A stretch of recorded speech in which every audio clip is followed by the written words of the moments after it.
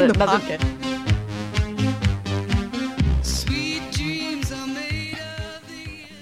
Good afternoon. You've got Living Writers. I'm T. Hetzel, and today on the program, I'm so excited to have Ray Armentrout here in the studio.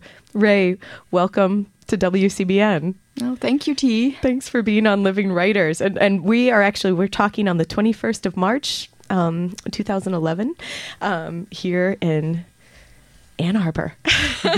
And Ray, you're in town because you'll be doing a reading and also doing a talk with Linda Gregerson,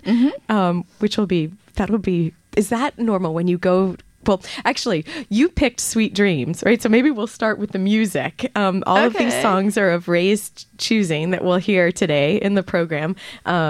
And we were talking about how it's a danceable song. It does good things for a dance floor.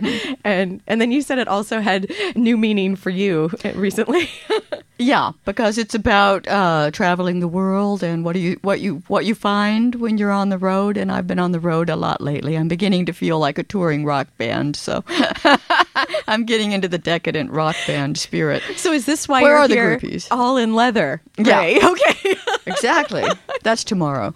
Okay, tomorrow. Okay. Stay tuned, listeners.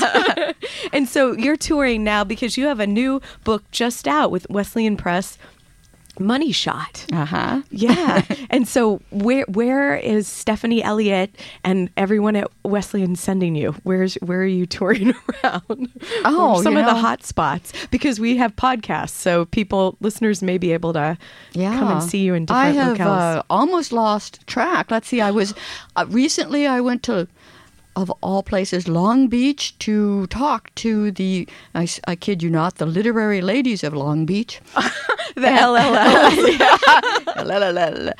And I've been to Louisville to a conference, and I've been to Iowa to the Iowa Writers Workshop. Many cold places, not counting Long Beach. Yes. So on the road, and I just met Chuck as well, your husband Chuck, and so he's out there. He is. He's on his Kindle. He doesn't know where he is. Okay. Because you guys are just a buzz. Yeah. Well, thanks for stopping in Ann Arbor on part of this world tour. And I can only imagine with coming off of Versed, which was your book just before this, Pulitzer Prize winning poet. Also, that you must have been touring as that for ages and being the representative of what all that means. I think I got a lot more invitations after that, and so I've been going somewhere almost every week. It's almost too much. I'm beginning to write a series of poems, accidentally, really, that have to do with hotel rooms and airports. So by necessity, yeah, right, yeah. Because with your astute observations, I think if that's what's always being presented to you, I tend to be very present oriented. So if I'm, presently in a hotel room or an airport, then that gets in. Well, then stay tuned for that. It can be like the first book of poems that's more like, I don't know. It could be called JFK, but mean something completely different. No, I know. Or maybe Newark is more the hub. Yeah, that's a hard one, isn't it? Nothing against New Jersey. But Ray, you know what? Before we go any further, I will read your short bio out of the back of Money Shot. Okay. Ray Armentrout is a professor of writing in the literature department at the University of California at San Diego, and the author of 10 books of poetry, including Versed, Next Life, and Veil, New and Selected Poems. And so many books that we even have on the table here. We have that Stephanie kindly sent, Next Life, Up to Speed, as well as those just mentioned. So, and I wasn't able to get a copy of True, your memoir. But, oh, really? They were advertising it on Amazon. Well, no, it's just, life is, as you know. Oh, okay. I don't mean to blame you. Sorry. It was there, guys. That's right. Yeah, not to say that listeners can't quickly get online and get a copy of True, but I wish I would have had a chance to take a look at that before. But since you're here, let's talk a little bit about memoir-esque things. Okay. And I'm hoping later in the program you might even read the the poem autobiography, Urn Burial. Urn Burial. Yes. So the way that the self is surfacing. Packaged? Yeah. And packet. Yes. Packeted. We're moving from like the sort of the rock star leather outfit to the final containers, right? Or anyway, not to be grim. I have a kind of ambivalence about memoir that probably comes out in that title and elsewhere. Also, in the title, True. Yes, because just playing with True that makes right you up think front. of false, right? Instantly. Exactly. Yeah, or the fact that you'd have to mention that it was true should be a red flag. Exactly. Well, you were born in Vallejo, California, and when I've never been there, but is it close to San Diego? Because now you're working you've spent your life in the West. It seems to me from the bits That's of true. bio that I've always lived in California. I am a Californian. And what does that mean to you as a writer? It's hard to know because you'd have to compare growing up in California with growing up somewhere else, and you really can't live two lives. So I would have to guess. But I mean, I actually grew up in San Diego, even though Vallejo is near San Francisco, and but I didn't grow up in San Francisco. So my dad was in the Navy, and so we ended up in San Diego, and that's where my first memories are. And my parents... What age is that you're imagining now, Ray? Like, when you say your first memories? 3 or 4, So my parents were in Navy housing at first, and then they bought a house in a neighborhood called Allied Gardens, which basically was sold to people with veterans loans. And because post-World War II. Yes, post-World War II. And Allied Gardens was kind of on the eastern fringe of the city, so nowhere near the beach. And it was very, very far from anything we might associate with culture. I mean, my parents kind of like country music, but that was Hank Williams, which is great, but that was my idea of culture. Well, that's a deep American culture. Right. And my mother was sort of a storyteller, which is also, I guess, a part of American culture. So she would tell me stories, which turned out to sometimes maybe be true, but often not, about I think that's where the title True comes from, about her childhood and youth in the panhandle of Texas, etc. But my point being that she also read poetry to me, and somewhere along the way I started to want to write poetry, and I started writing poetry. So here I was, in a sense, in the middle of nowhere, far from any living poets as far as I knew, writing poetry. And this is what age now, would you say? I started really kindergarten, first grade. I was writing down poems, and I had a teacher who encouraged me, and we made a little mimeographed book, and I continued to do that really until high school, and then I kind of got discouraged with it, and then I picked it up again in college. So really most of my youth I was... I wonder what discouraged you in high school. Was it the way... Because was poetry being taught in high school? Because, there's sort of these waves of when poetry gets to resurface again as a component of high school English, and then it sort of fades away, or there's a couple of... I did write some poetry in high school too. But I had because that's when and this is not what discouraged. This is not what discouraged me. This just pissed me off. But when I was a senior in high school, I had a male English teacher who told me women can't write poetry. I guess he'd never heard of Emily Dickinson. I don't know. I know. Sexism was much more out front when I was that age. And so for that, did that just make it go underground for you, like you thought? Because before, a teacher had been sort of this conduit and a mimeograph and a book. Right. I think I began to realize at a certain point that what I was writing wasn't very good, but then I kept at it in college and had a breakthrough maybe, and when I was a senior in college. And you were at Berkeley at that time. Yeah, I started out at San Diego State, which was near Allied Gardens, and then I transferred when I was a junior to Berkeley.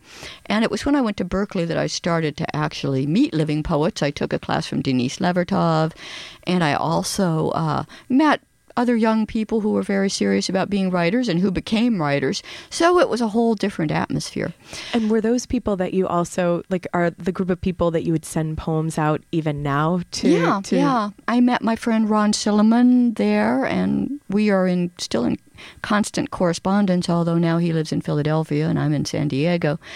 And some other people, yeah. And Ron wrote the introduction foreword to Vale, yeah. Yes.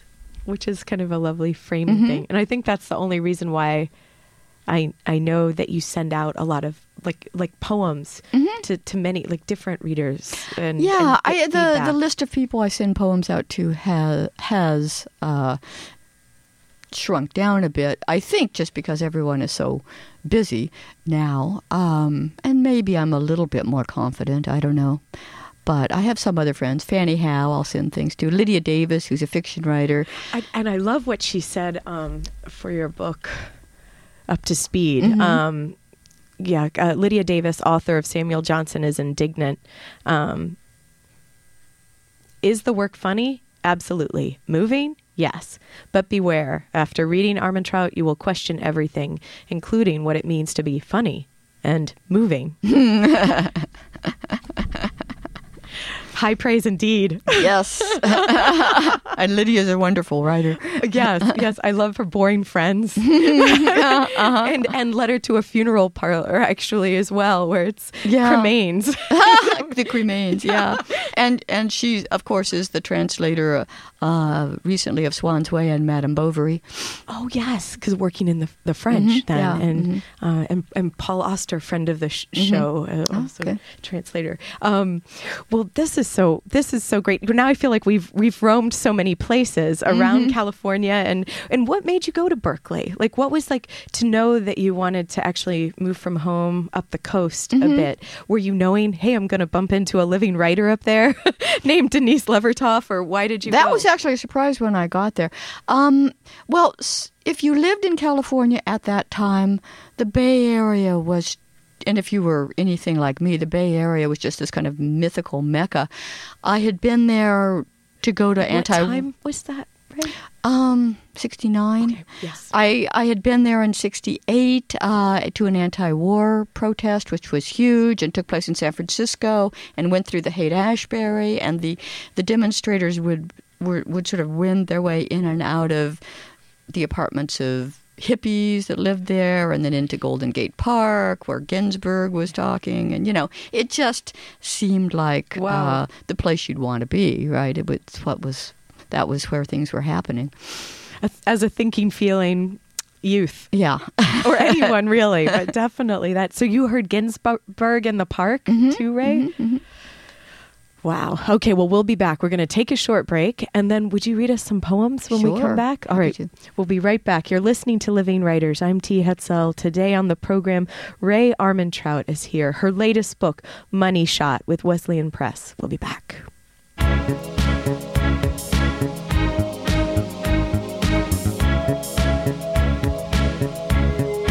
Everybody knows that the dice are loaded. Everybody rolls with their fingers crossed. Everybody knows the war is over. Everybody knows the good guys lost. Everybody knows the fight was fixed. The poor stay poor, the rich get rich. That's how it goes. Everybody knows. Everybody knows that the boat is leaking. Everybody knows the captain lied. Everybody got this broken feeling, like their father or their dog just died. Everybody talking to their pockets. Everybody wants. Welcome back. If you're just tuning in, it's a lucky thing because today we've got Rae Armantrout here in the studio. Her latest book, Money Shot, latest collection of poems. Thanks also to Liz Wason for engineering this morning. Thanks to the Liz. Rae, so we just heard some Leonard Cohen there. Everybody knows. So haunting and creepy. And so why did you pick this Cohen song and maybe some of the other songs that are coming up too? Well, I love the tone of his voice, for one thing, as I think you were mentioning. But that song is pretty pointedly political, at least in some places. Everybody knows the captain lied. Everybody knows the war's over. Everyone knows the good guys lost, et cetera, et cetera. So it's got a lot of kind of political pessimism in it, I suppose. Do you want me to talk about the other songs I picked too? Yes, coming up. Yeah, coming up. Okay. Then there's this great song by Bob Dylan that's not well known at all because it's on his most recent album, which I think most people probably haven't heard. It's called It's All Good. And he plays around with that too commonly heard phrase, that kind of blasé phrase, it's all good. It's just, and what he does is he paints several really, dark scenarios. I'm not good at quoting necessarily, but people so sick they could hardly stand. Everyone would move away if they could, so you get the sense that there's some pollution, maybe like, Love Canal or something. But it's all right, because it's all good. And it just goes on like that. Yeah. And now with Japan, too, with the radiation. Exactly. How to contain it as the days pass. Exactly. And which way does the wind blow? Well, it's all good as long as it's not your direction or you're not. So when you hear that song, just listen for that. It's really a great song. And then the next one, the Natalie Merchant song, I guess is a little more personal maybe in that she's talking about her position as a privileged or suddenly privileged person and, who has a lot more opportunities than a lot of the people around her. She says this, in the diamond market, this something about a red carpet that they just rolled out for me. And feeling ambivalent about that and about how much she's blinded to by being in this relatively privileged position. And although I am certainly by no means as wealthy as Natalie Merchant must be, I do feel rather privileged now in many ways and, relatively safe. And then I sort of wonder what that's doing to my psyche, So that's what that song's about. And when you're saying privileged, does that also mean stability, or does that? Yeah, I am a tenured professor, so I have stability. I'm now Did that happen early on, Rae, or when did? Because no, actually, that happened fairly recently for me. And then, seeing that my latest books have had some success, you see the difference in the way people treat you, and I don't know. I don't want to get too much into that, but I'm just saying I could sort of relate to the way Natalie Merchant seemed to be feeling in the song. And then the Salt of the Earth, also a political song. Oh, yeah, that's an old Stones song that's very political. It's got some lines in it that, it starts out, let's drink to the salt of the earth, but it becomes kind of... Do they mean margaritas? Yeah, sort of, I think. I think that it's, that it actually is a kind of two-edged song, that really it's about wanting to identify with the masses, but not really be knowing that you can't really identify with the masses. But it's got some great lines in it. They're kind of buried because, it's hard to understand Mick Jagger, but he does say, let's give the gray-suited grafters a choice of cancer or polio. And he also says something about people who need leaders but get gamblers instead. And I was looking for songs to play, and I was playing that album thinking of using other songs because I don't listen to that song much. But when that song came up and I heard those lines, I went, wow, that's actually pretty relevant for right now. And you had mentioned when we were off air, Wisconsin, and we were talking before we even started the program about the California and Michigan can get together with sympathy about the political climate and what struggles. Yeah. I mean, we're all, I guess, some states more than others, but certainly California and Michigan are suffering from the financial crisis that really is the effect of gamblers in the banks, in the big banks, who managed to actually get away with their gamble, and no one else managed to get away. I know, and when you think that, I heard a statistic recently that it's unbelievable, but I heard it from a reliable source, that the richest 400 people in the United States have as much capital, as much wealth, as half of the rest of the population of the United States put together. So most of that capital that they have is not in circulation. And it won't be trickling down anytime soon. And it won't be trickling down anytime soon. If anything, it's going into offshore investment or whatever. So there are these financial crises that are, not just natural occurrences after all. And so I think we have a right to be angry about them. And, of course, we're seeing the effects in...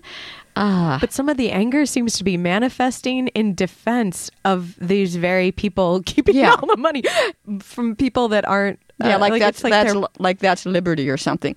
It may be changing a little bit, I hope, because, you see the size of the demonstrations in Wisconsin and some other states, too. I don't know if that's happening here, but we can only hope that will spread, because what's happening now is a kind of attempt, ridiculous but pervasive, to blame public sector employees to blame the financial hard times on the pensions of school teachers. As opposed to say, it's absurd. The financial system in general and bankers in particular. And someone's severance package. When you leave your job, you should be in a cloud of shame, but instead you're rolling out in a golden chariot or something. I know, right. So, and we laugh, and yet it's like, oh no. Yeah. So that's that weird kind of magician's misdirection. Don't look over here at bankers and Wall Street. Look over here at school teachers and bus drivers. And this is what I think. And tell me definitely right away if I'm completely off base here, Ray. But this language poetry, looking at the misdirection of language itself. Exactly. And here we've got this naming and trying to, Yeah, I think that first I want to say that I think the phrase, the name language poetry, is unfortunate and kind of stupid because it sounds redundant. However, it comes from a magazine that was called Language Magazine. So there was a reason for that. But anyway, language poetry was a formation of groups of poets that coalesced in the mid to late 70s into the early 80s in San Francisco and in New York. And I think that part of it had to do with the misdirection and manipulation of language that we saw then around the Vietnam War. Had to destroy the village in order to save it, or the freedom hamlets, which were concentration camps, that kind of thing. So I think that that was really the first time I was aware of what we now call spin. We didn't have that word then, but I think language poetry was an attempt to reflect back that kind of spin and question it at the same time. And I still do that in my work to some extent. And so are you saying that with the language poetry that there was a time for it, and then... Because it seems like the things, when a group of people start doing something, then there becomes, and this, I don't mean this in the way that the word is often used, but conventions that people work within, or ways, I think recognizable principles of what the work is, whether it's the serious play of examining syllables or I think we're all very different writers, it turns out. We all have very different sensibilities, and our work on the face of it often looks quite different. But I think that, at base we do have some things in common. One is that critical, analytical spirit. But another part of it is the idea or the tendency to make poems out of separate or separable units, whether that unit be the sentence or the section, because I often have numbered sections in my poems, or the stanza, but to have those units be autonomous in some way, and able to sort of, so that the reader kind of, or the listener, sort of has to make a leap to connect them and has to think about how things are connected, or whether they are, and that things might be connected in ways we don't see at first, which is something I'm interested in, and I think other so-called language poets are interested in too. And so can people then? It almost seems like it's a way of working in poems, and that once it's articulated in a certain way, or groups start to do it, even if their work looks vastly different, then it becomes infused then in what is. And so then is it that people are, like, would you even still say that people are language poets, or is it just in the what is, and so it's one of the modes of working now, or ways of seeing how people might already be writing poetry? Well, I think that some of the techniques of language poetry were also present in modernism, so it's not that brand new. And also some of the techniques of language poetry have been influential among certain groups of younger poets too. So there's nothing, I think, at this point absolutely unique about this group of poets. That sounds modest, but... Yeah, I don't...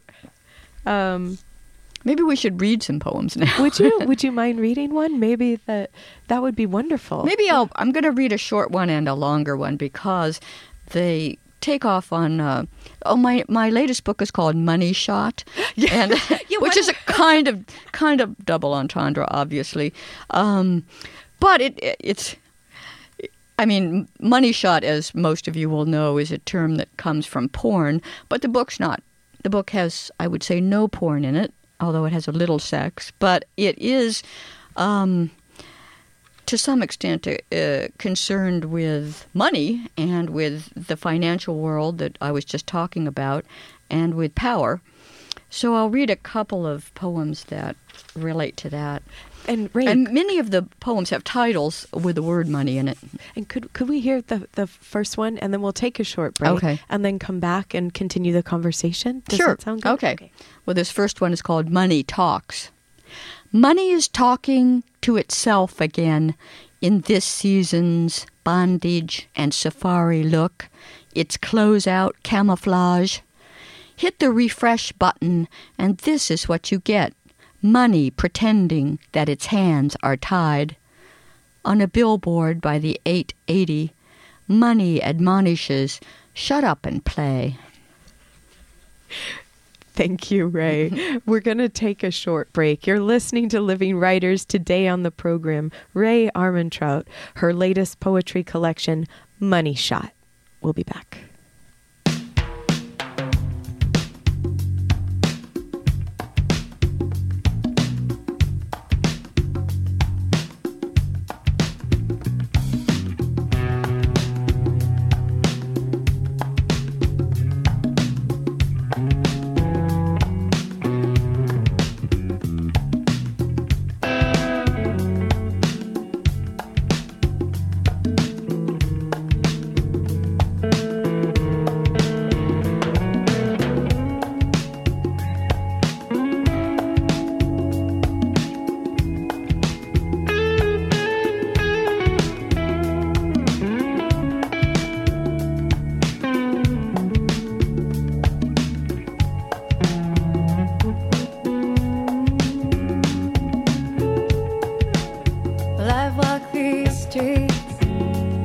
artificial stage, it seemed to me.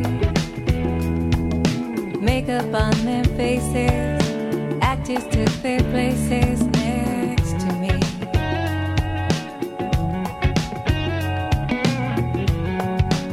Well, I've walked these streets in a carnival of sights to see.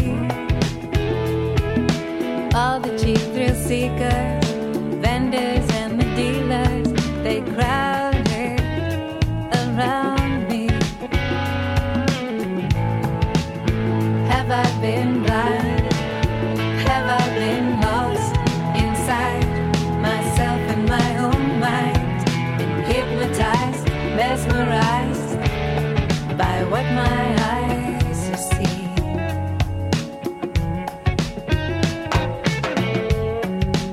Well, I've walked these streets in a spectacle of wealth and poverty.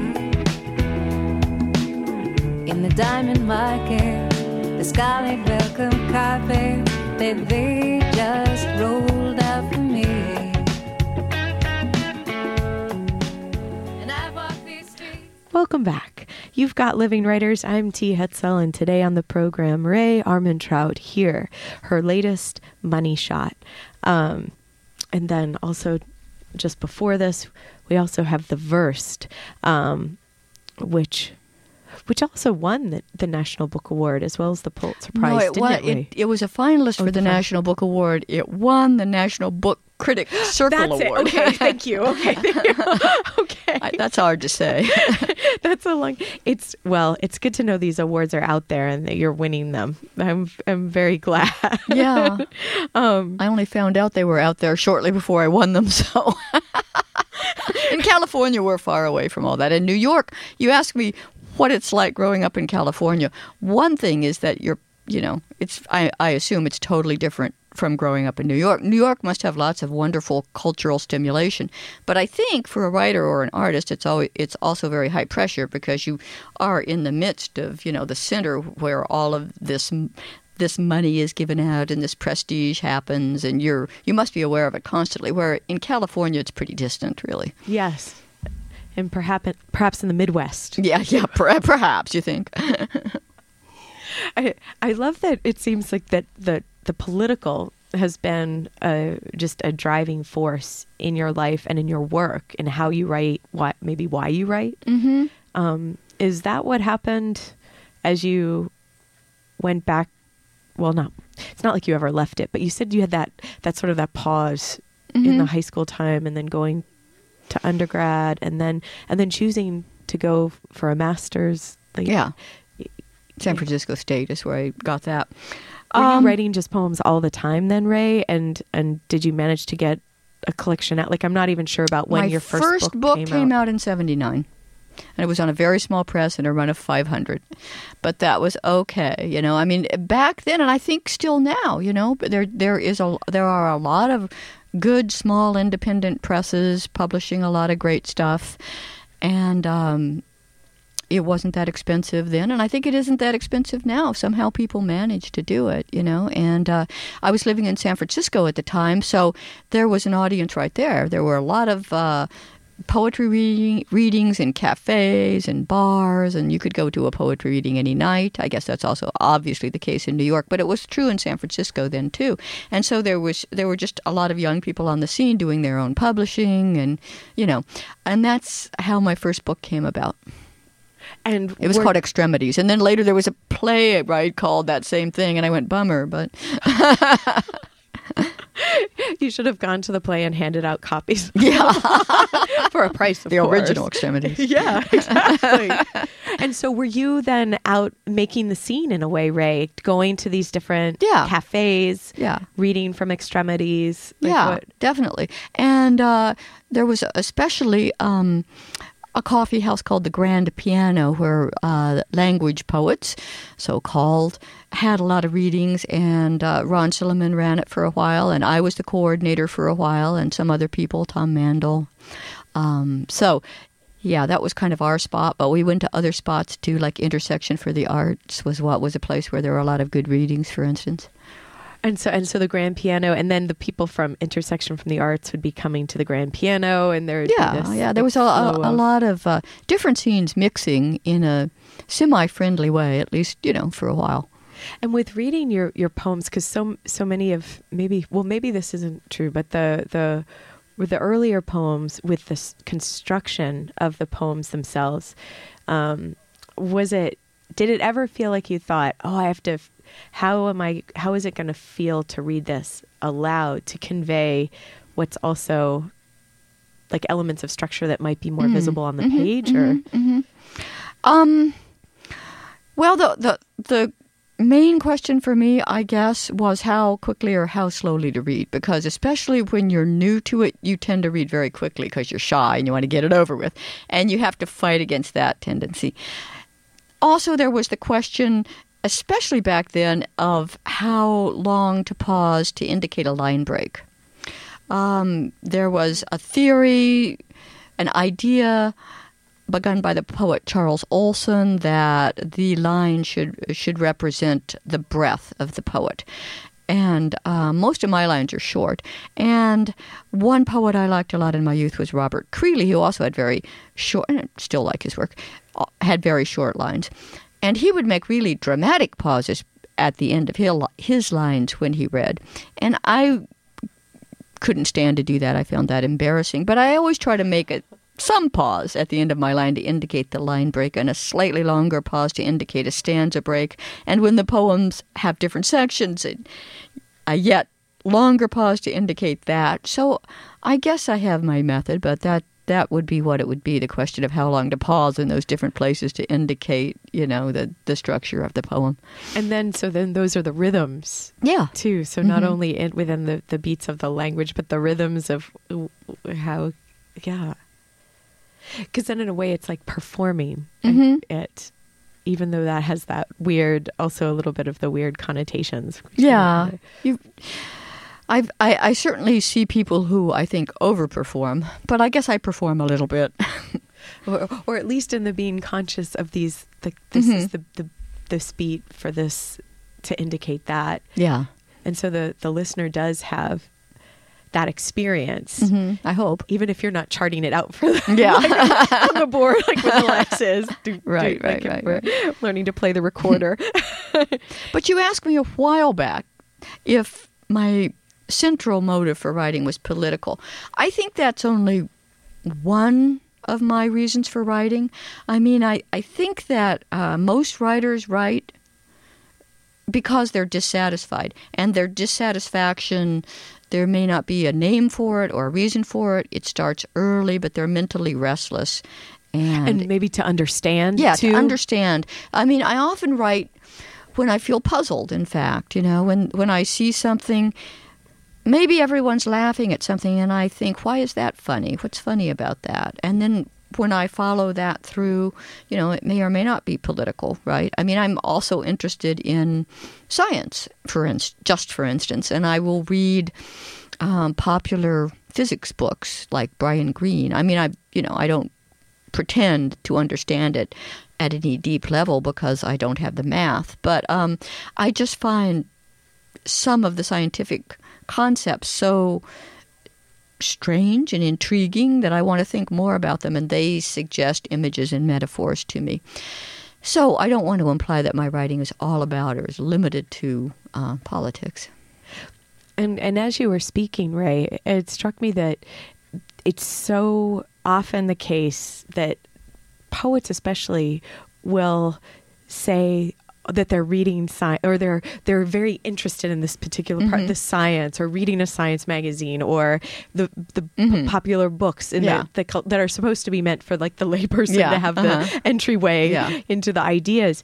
And so it just it makes me laugh a little bit about how whether people mean to have it happen or not, but in our education system early on, you're like supposed to be more in the English camp, or you're in the sciences, or you're in the maths, when actually if what people are writing to try to understand, people are doing experiments to try to understand. It's all just these ways of trying to understand. Yeah, right. Except that in this, I respect the sciences more, perhaps. The scientists who try to understand have to actually come up with some proof that validates the way they imagine reality, whereas artists can just imagine reality. I mean, you come as close to it as you can. I'm not a fanciful writer, but, I don't have to prove anything. I can say one thing one time and a completely opposite thing another time, and as long as they're both intriguing ideas and well stated, it flies. But that's not true for scientists, obviously. Yeah, the word proof means something very solid in the sciences, like what's required of you for that. But I would say what you're doing in each of these books is providing your own proof, like page after page of what you believe is the proof. Well, thank you. Yeah. I mean, I try, but in another sense, it's a kind of mock proof. I mean, I take the structure of I take the structure of logic and the structure of proofs, but sometimes I'm goofing on them in a way because, it's not really a proof. But it's like, try thinking about it this way. See what that does to your head. Yeah. And try saying something to a Republican that they're not going to, like somebody who's a solid Fox News watcher, or try saying something to a Democrat that would only MSNBC. And so maybe one of your poems can float in there where people can maybe try, whereas sometimes their minds are closed unless it's a particular voice that's speaking to them. Oh, you think people's minds are open to poetry? You idealist, you. I know, I was just like, but how are we going to have that happen where the poem's floating around for them to kind of come into... Yeah, I'm going to read this to Hannity any minute now. He's going to have me on the show. Then Bill O'Reilly. Because he wants to attack me. After this, he's going to want to. This is where you're going next, right? Yeah, you're booking agent. That's the next flight. Well, Bill O'Reilly, if you have any listeners out there, you should get Bill O'Reilly to call Ray Armantrout. Let's set this up. Or Stephen Colbert. He would be a nice platform. Yeah. Stephen Colbert is great. Kindred spirit. He if you mention poetry to him, he can start quoting it. He's or any other subject. I'm a big fan of his. So have you been on the Rapport then? Oh God, no. Okay. Oh yeah. I've got to get that link right away. No. Well, I think you should. They don't usually have poets. I think he had a poet once. He had. Who was that? I am trying to remember. Elizabeth Alexander, I think. Yeah. Mm-hmm. Yeah. Because she was going to give the poem at the inauguration. Then, yeah. Right. Okay. So she was high profile. Poets in their ways. Well, I'll tell you what, let's take a short break and then we'll come back and we'll hear another poem. Okay. Ray, does that sound good? Yeah. Thanks so much for being here today. This has just been a blast. Oh, thanks for having me. Well, we have got some more time left. So we take a short break, right back. Living Writers. Today on the program, Ray Armantrout, her latest, Money Shot.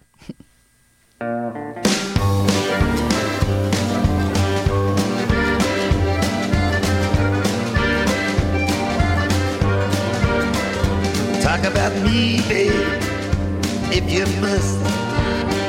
Throw out the dust, pile on the dust. I'd do the same thing if I could. You know what they say it's all good. All good, it's all good. Big politicians telling lies. Restaurant kitchen all full of flies. Don't make a bit of difference. Don't see why it should. But it's alright, 'cause it's all good. It's all good. It's all good.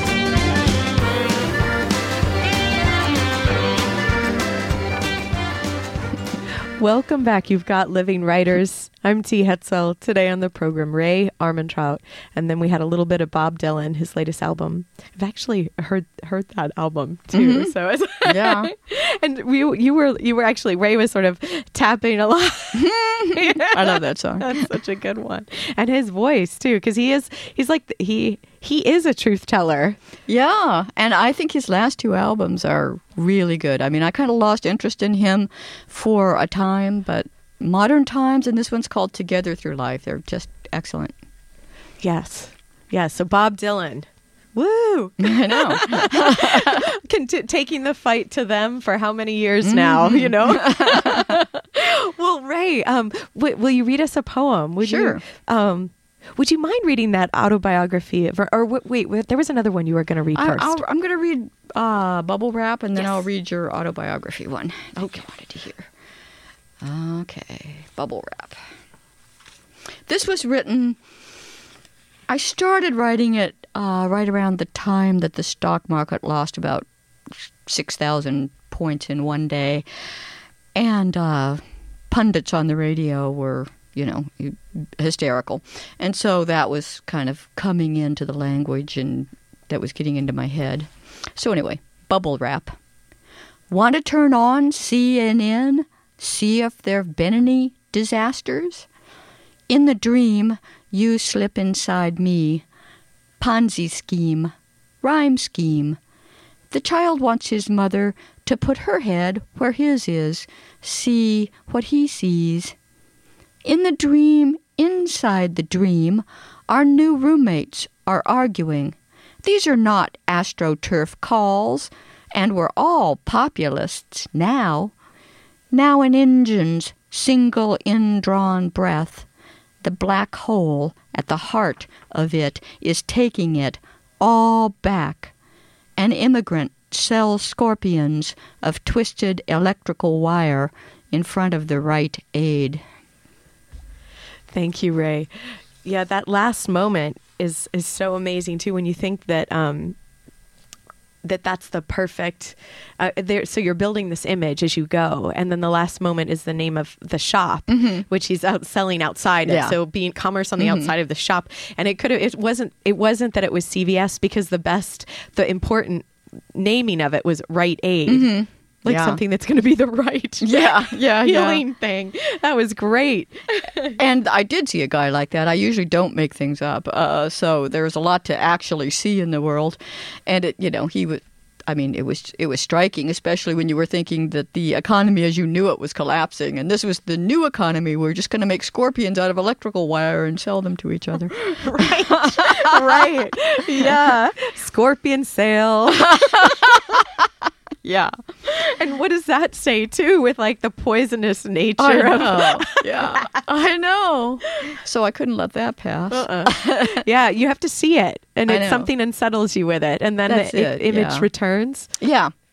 I take notes as I go around the world. I have a little blank book I carry with me, and not everything is something I saw, but a lot of things in my poems, a lot of times they start from something I really heard or really saw, and then I just think more about the implications of it. And do you have, is it like a pocket-sized one, right? Yeah. Is it? So it's there with you. Yeah. Should I read the other one? If you'd like. Okay. I would love it. Okay. Autobiography, Urn Burial. I could say authenticity will have been about trying to overtake the past, inhabit it long enough to look around, say, oh, but the past is tricky, holds off. So are we really moving, or is this something like the way form appears to chase function? I might hazard that my life's course has been somewhat unusual. When I say that, I hear both an eager claim and a sentence that attempts to distance itself by adopting the style of a 19th century English gentleman. The failed authority of such sentences is soothing, like watching masterpiece theater. When I recount my experiences, whatever they may have been, I'm aware of piping tunes I've heard before, or jumbled snatches of familiar tunes. The fancy cannot cheat for very long, can it? In the moment of experience, one may drown while another looks on. Thanks, Ray. I was curious to hear you read that one because of the direct naming of autobiography, to say forefront it somehow. Well, I started writing that one because some of my language poetry colleagues started writing a collective autobiography, which we called the Grand Piano, based on that coffee shop. And so there are 10 of us involved. Actually, the project is just finished. We put out 10 volumes, and each of us writes something that has to do with memories of the late 70s or the early 80s. And I have a kind of resistance to autobiography. I mean, I'm not saying that the other people involved don't. I think we all have a complex relationship to it. But I mean, stories are selective. If you tell everything. If you could remember everything that happened, and you can't, but if you could, it wouldn't be a story. So a story is something that you learn to tell. It has conventions. A story is a genre. Also, autobiography is genre. We've read autobiographies. We know certain voices in which autobiographies are told. So there's an artifice to it, I'm saying. First of all, memory is, in fact, at least mine is, spotty and contradictory. We've probably all had the experience of talking to either a sibling or someone we've known well for a long time, like a spouse, and finding out that they either remember entirely different things or they remember the same thing quite differently than we do, and we're left thinking, well, what is the truth? So that's one of my problems with autobiography. And then the other problem is just this, in what tone will you tell it? What voice are you taking up? And is that voice your voice, or is it a conventional voice in some way? And then in the second part of this poem, I don't know if you caught it, but I actually start quoting Keats. The fancy cannot cheat is from Keats. Right. And yeah. And so so you have many voices coming in here, because you have the Masterpiece Theater voice and the 19th century English gentleman, and you lead with that question of authenticity, right? Like the authentic voice. Yeah, right. And the urn burial, is that also because of Keats? Yes, it is. Right. Yeah, that's a play on Keats. Didn't get that till just now. Lovely odes. And so this resisting to autobiography, but also from what you just said before, having it be the complete material that you're always working with. Yeah. And filters, that's true. or how you're filtering it and how you're... Yeah, someone pointed out to me recently the contradiction in the fact that I am so skeptical of autobiography, but I am always kind of mining my own experience. But it's usually my own present experience or the recent past, and not the deep past, because the farther away things are, the more spotty the memory is, and people tend to remember things. I think this has been scientifically proved. Speaking of science, people tend to remember things that kind of confirm their own sense of themselves. They'll remember things in which they did well, or they were heroes, or if they have a kind of victim identity, they'll remember scenarios in which they felt like a victim. So there's selective memory, and we all know that. Yeah. But, and how do you carve new paths for yourself out of that? Yeah. So I try to kind of stick with what I see or have recently seen and see how I can connect that. I'm not saying that nothing from the deep past ever comes up, but as I said in the beginning, I'm pretty present-oriented. Yeah. The vulnerability, I would think, of that, because in a way, there's a way you can then be intellectual about the present moment as you're... But I wonder, in a way, how it felt for you in verse when you were writing about your cancer, dealing with cancer. Right. Well, that clearly was, autobiographical in that I was writing about mortality while I was actually facing mortality. It doesn't always announce itself as such. Do you want me to read one poem from first, or are we at... Okay. I'm going to read... this one called On Your Way, which is a prose poem, which means I won't be doing the line break thing as much. And this is the first poem that I wrote when I got home from the hospital after having had surgery. And a lot of the weird imagery here actually comes from the Egyptian Book of the Dead. On your way. On your way to the sea of reeds, you will meet the soul-devouring demon. You've heard it all before, and you believe it. Why not? Why would they lie?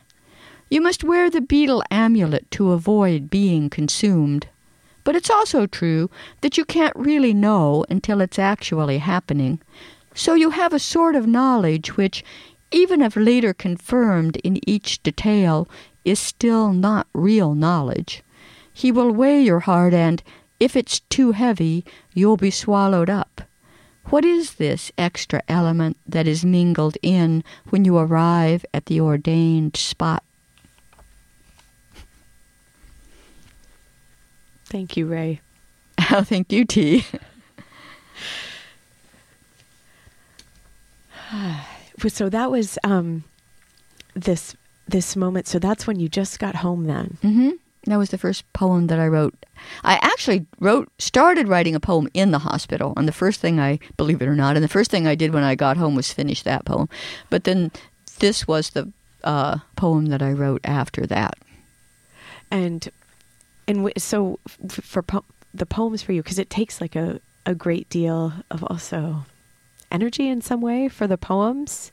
Yeah. But also it seems like sometimes you don't have a choice. Like that's the necessity is to use whatever energy you have. Yeah. Because it probably was part of your getting well or healing too.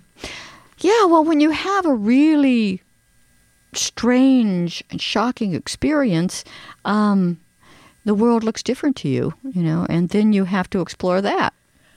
And, I mean, being a writer is such a core part of my identity that's how I deal with it. Yeah, it doesn't seem like there's any separation. Between me and being a writer? Yes. Well, I do write pretty constantly, yeah. And what do you mean by that, Ray? Oh, you mean how often do I write? Yeah. I would say, I try to write something every week, and sometimes I don't succeed, but, if I don't write something within 2 weeks, I start to get a little anxious. Yes, yeah. Has that ever happened? And then finding the way... Yeah, I mean, I would say 2 weeks is about as long as I go without writing, though, these days. Although I'm sure, like, with that notebook that you carry around, do you have it with you right now? Well, is it? Because maybe that's something that you're always writing. Oh, yeah, there it is. The proof is here on the table now. Another book. A blank book. Do you also draw in it, too? No, do you sketch? I can't draw at all. Children draw better than I do. Well, that's probably because they're just trying to do it. Yeah. Well, anyway, maybe the next book of